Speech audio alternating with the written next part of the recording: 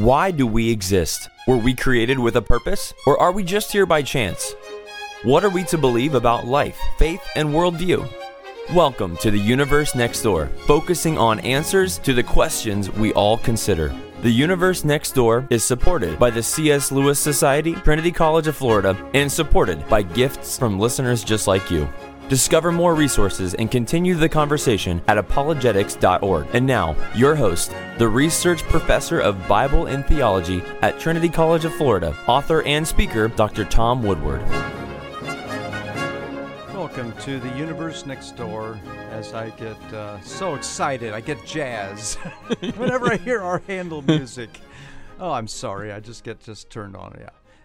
Handel was quite a composer. I mean, that particular, excerpt from it's a Deutsche Grammophon CD, and if you're ever interested in, finding out a little bit more about the music that we use in this program, we actually can send you a grade sheet where I actually took the 19 tracks in this CD and gave them all grades. I think have I shown that to you, Nick? Yeah, you gave it to me. Okay, yeah, and so I think most of them have A+ or A++. Yeah. Three of the tracks, including this one that we play a little bit of, have 7 pluses. Wow! Have that after the A. I'm sorry, I couldn't help myself. That's a top score. Yeah, it is a top score. 7 pluses after the A. So A+++++++++. So yeah, well done, Handel. I can't wait to meet him in glory. So anyway, what we're going to do is today we're going to dive into the Universe Next Door. Wait a minute, that's the name of our program. Yes, we're going to dive into the actual name, because the name of our program is really relating to a series of universes, mental universes. And of course it relates to the physical universe as well, because that's part of the big picture of a worldview.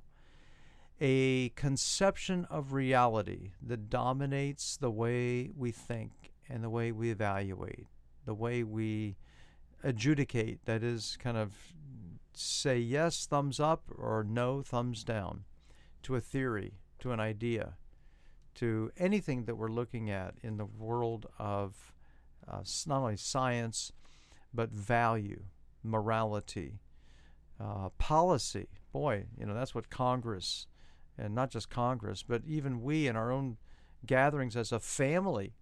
I mean, when I made rules up, my wife and I made rules for our kids, we involved them in making these judgment calls, these policies, these rules, and we involved the kids. Of course, mom and dad had the ultimate say-so, but they were able to express their point of view. And so within the Christian worldview, what we know about God, what we know about His Word, what we know about morality, we then construct policies that affected us. So anything that we do is in the framework of the big picture, your view of God, prime reality. Even the atheist has his own God substitute.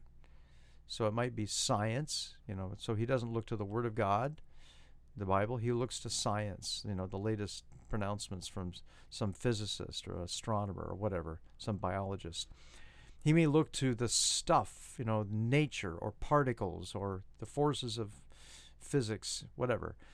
He has some God up at the top of his pyramid, the ultimate prime reality. And then flowing down from that is the view of the universe, the view of man. What do we view the afterlife to be, whether it's reincarnation, whether it's a single, afterlife that we're destined? Is there a heaven? Is there a hell? Is there judgment? Is there no judgment? Is there existence at all? And then, of course, things like, how do you know what you know? That has a technical name in philosophy called epistemology. But then you have other areas, such as a view of history. What's the big sense of where we're headed, where we came from, and other matters as well. All of these things and much more are covered so well in a book that has the same name as our program. Yes, The Universe Next Door. I'm holding in my hand the 3rd edition. I think the most recent one from InterVarsity Press is the 5th edition, and is authored by the late and great James Sire, S-I-R-E. A couple 100,000 copies, maybe they're up to 300,000 by now, have been printed, not only in English, but I think it's in maybe about a dozen other languages. The Universe Next Door, probably the most powerful and important book on world religions and worldviews that has ever been produced in the history of mankind. Great, great book by a great, great teacher, a great Christian teacher. And we're so indebted. This Universe Next Door program, literally, I called up Jim Sire, asked him if we could use the name of his book, and he said, "What? You're going to use the name of my book for your program?" You can imagine, Nick, his reaction. He was very humbled. He says, "Well, I actually got it from E.E. Cummings, from a poem, the great Harvard poet." Wow. So, but anyway, InterVarsity Press, they said, "What? You want to use the name of our book?" I said, "We're going to promote your book." They said, "Oh, how can we help?" Yeah. They were very interested. So all over that. yeah, so the InterVarsity Press people love us. Thank you very much, InterVarsity Press, for printing this book and keeping it in print. So my urging to you is, do not walk, run to your local source, your computer or laptop or whatever, iPhone you use to order on Amazon or Christian books or whatever, and order yourself a copy of the latest edition of the Universe Next Door. Today, we're turning to what Jim Sire covers and in one of the early chapters called the Clockwork Universe. So clockwork implies that there is a comparison between the universe and a clock. Now that's interesting because Paley himself, the great British philosopher of science, compared all of nature, and indeed very beautifully crafted animals and plants that we find. If we're walking through nature, we find, let's say, a rock. We see it on the ground. We pick it up. It's just kind of an irregular shaped rock. We look at it. That's interesting. We toss it to one side. And then we go another few feet and we pick up an actual pocket watch. Okay, so it's a tiny version of a clock. And he sees that the pocket watch has one of those little flip covers. And as you look into the interior, it has a glass pane covering the two hands, the hour and minute hand. And you can actually see inside the gears, several of them, like a dozen that are intermeshed. You can see that everything is crafted to completely work together in great detail, in great harmony. It was obviously planned by a beautifully functioning, intelligent craftsman whose mind is beyond belief, whose mind is brilliant and clever at making such a thing work together, not only to conceive it, but then to actually build it and to make it, and then to just to see it in function. Well, you pick up this clock or this pocket watch off the ground, and it has a maker. You don't know who, but you do know it was designed. Yeah. Now this is still a relevant argument today. It is. It's called the watchmaker argument. Yeah, and it's falsely mislabeled a lot of the times as an argument from analogy. It's really an argument for best explanation. It is. Thank you very much. And that's a good point. That is a really good point, because you can compare other explanations in nature, in the natural setting, and you can just kind of put them up against each other. So then it would be inference to the best explanation would make it, to get technical, an abductive. Would that make it an abductive argument? I believe so. Yeah. So I'll go ahead and just check off. Yeah, we have here an abductive argument. Charles Sanders Peirce, okay? 1890s Harvard professor. He was the one that I think that with the various others that came after him. Dewey, of course, was involved with that, but I'm not going to mention him anymore. Yeah, he turned into one of the bad guys in secular humanism. But James, I think William James was in that tradition, developing that kind of, at least the good side of pragmatism was there. At their founding, they had the excellent abductive argument approach. Half of you may have said, what is he talking about? But that's okay. I'm going to come back up from the world of philosophy to the world of deism. So that's what the Clockwork Universe is all about, deism. I know deism well. One of my brothers is functionally, I think, still is, a deist. And so what is, in essence, in a boiled down, most simple summary, what is a deist all about? In the basic, relevant terminology of today, someone who accepts that the universe was crafted by a God, but the God who made the universe just kind of tossed it out, let it function on its own, and concerned himself with other things, paid little or no attention to the universe after that, basically went off on a vacation and is not really concerned that much with what's going on here. That person, or that, worldview that describes the universe that way, would be rightly called a deist. Now, deism became more popular, of course, in the time of the Enlightenment. So, a quick review. The Enlightenment kicked in around the late 1600s and really kind of petered out in the late 1700s, early 1800s. The last wave of the Enlightenment actually included some of the great figures of U.S. history. Benjamin Franklin was impacted by this and in effect became a deist. Several, at least one we know for sure, of our early presidents was clearly a deist, and that would be Thomas Jefferson. The reason we know that is that on the one hand, his treatment of the Bible rejected the miraculous. I'm holding in my hand the Jefferson Bible, subtitled The Life and Morals of Jesus of Nazareth. Yes, this actually was the production of Thomas Jefferson.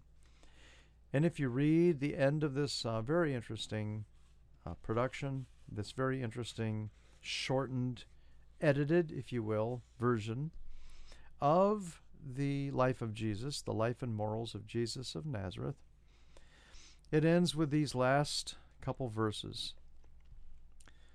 But one of the soldiers with a spear pierced his side, and forthwith came there out blood and water. Okay, you recognize this, of course, from John 19. Mm-hmm. Okay. And after this, Joseph of Arimathea, being a disciple of Jesus, but secretly for fear of the Jews, besought Pilate that he might take away the body of Jesus. And Pilate gave him leave. He came therefore and took the body of Jesus. And there came also Nicodemus, which at the first came to Jesus by night, and brought a mixture of myrrh and aloes, about 100 pound weight. And then took they the body of Jesus, and wound it in linen cloths, with the spices, as the manner of the Jews is to bury. Now in the place where he was crucified, there was a garden, and in the garden a new sepulchre, wherein was never man yet laid. There laid they Jesus, and rolled a great stone to the door of the sepulchre, and departed. Period. End of chapter. End of book. Okay, the Jefferson Bible. That's the end of it. Anything missing there, Nick? Anything miraculous, the resurrection, and That's right. Yeah.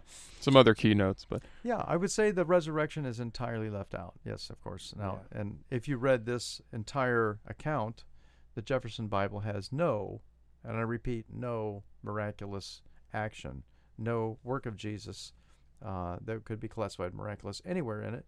It's just his life and some of his teachings.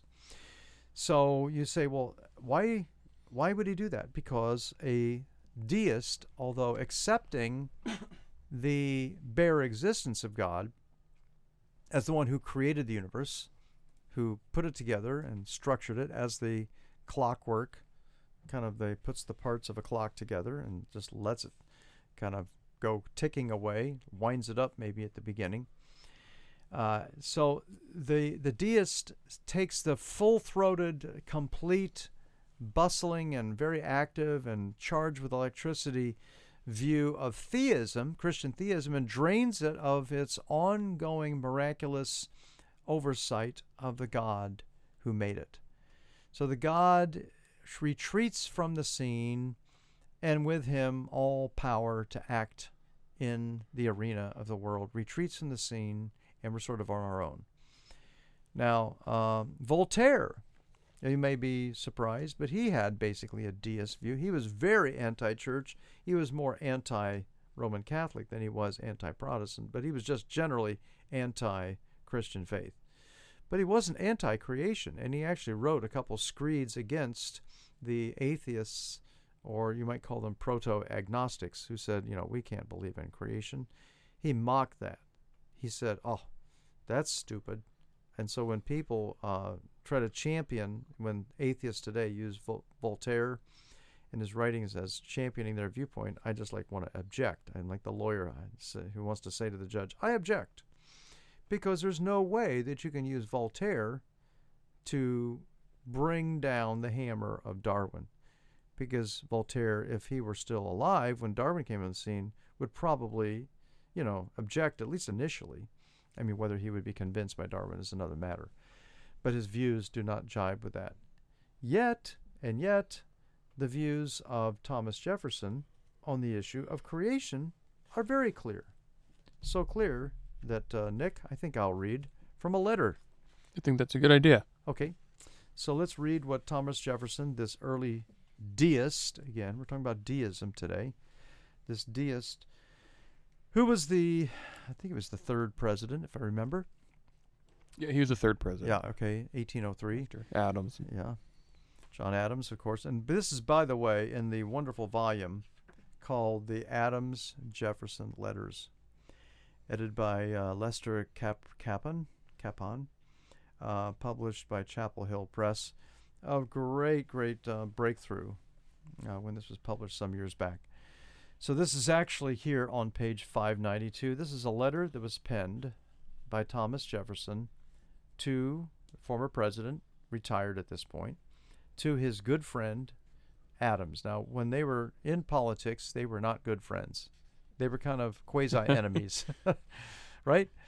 Yeah, they were like cat and dog, or at least two dogs from the opposite side of the track, and they didn't like each other. At least they didn't get together that often, and let's say that their communication was minimal.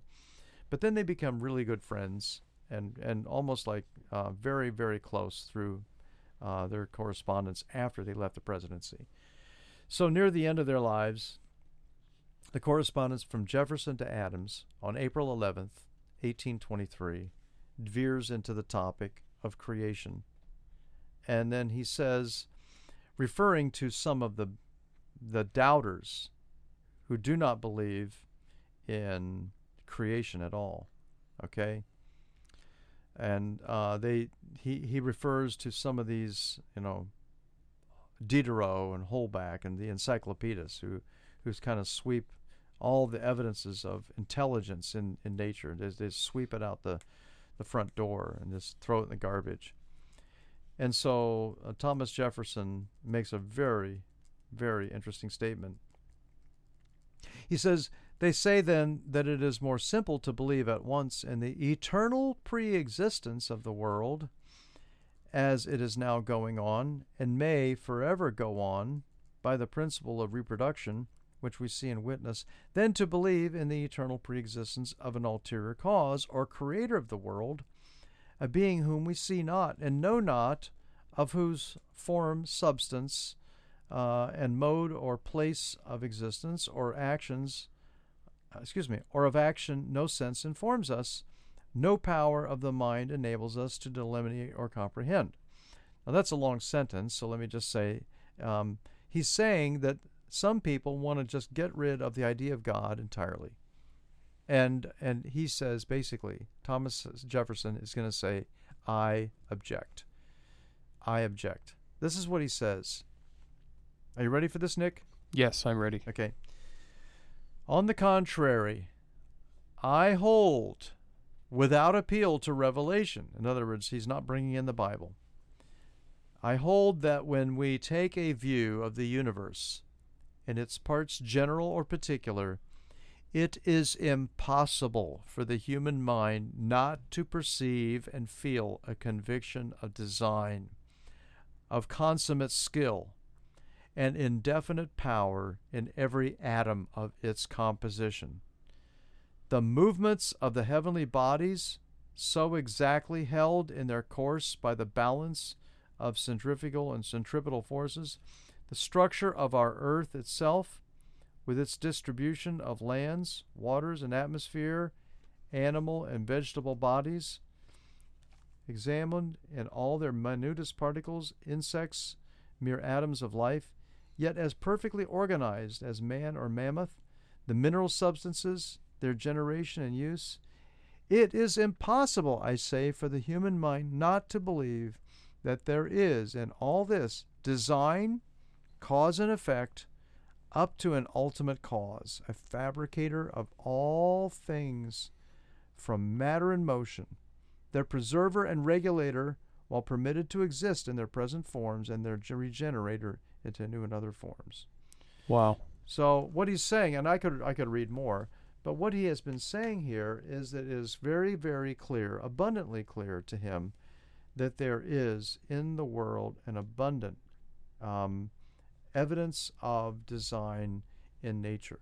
So this is one of the most outstanding examples of a deist speaking out both on not believing in miracles, sadly, in my view, in the miracle of the resurrection specifically, but at the same time speaking clearly on, if you will, the initial miracle of creation and how you cannot fail to see creation. The deist then is one who accepts creation but says God checked out. He left the hotel, he's on the road, he didn't leave a forwarding address, he didn't leave a cell number, we don't know how to contact him. Sorry, that's it. So in essence, the deist leaves this whole area of the existence of God kind of the existence, the bare existence is seen, but that is about it. Human beings, okay, are part of the clockwork of the universe, is one of the key points, but that's about all we are. The future of our total existence past death is, well, uncertain. The afterlife, to put it mildly, is not really very clear. One of the things that they will bring out in deism is that ethics is based on general revelation. So you don't need the Bible. As a matter of fact, the Bible is just, well, kind of beside the point. And the deist, what I would say is, if he is in the position of believing in the Creator and believing at least in some kind of God, should be encouraged to investigate the claims of Christ. Because Christ, if he is open to looking at what is really found in the Bible, what is contained in the claims of Christ, that he accepted worship. And of course, any Jew should have instantly rejected any expression of worship. He claimed to be eternal before Abraham was. I am. He said over and over, I am the Messiah, when asked about it at the high trial, put under the highest oath, and made it very, very abundantly clear to Pilate that his claim was valid. He claimed the authority to forgive sin. Think of that. No ordinary man would say, I can forgive all the sins of your life, Nick. I would be arrogant or insane if I said such a thing. Christ said it on various occasions. And on and on. He not only claimed to be the one who had stepped into time and space for our sin problem, bore our wrath that we deserved, and as God poured it out on him instead of us, but rose from the dead, and that's the ultimate proof. Paul says he died for our sins, he was buried, he was raised again, and he was seen by eyewitnesses. And this is where the deist, who treasures science, who treasures evidence, who respects clear thinking, should be able to enter the realm of considering the evidence for the resurrection of Christ with careful logic, with careful evaluation, clear thinking.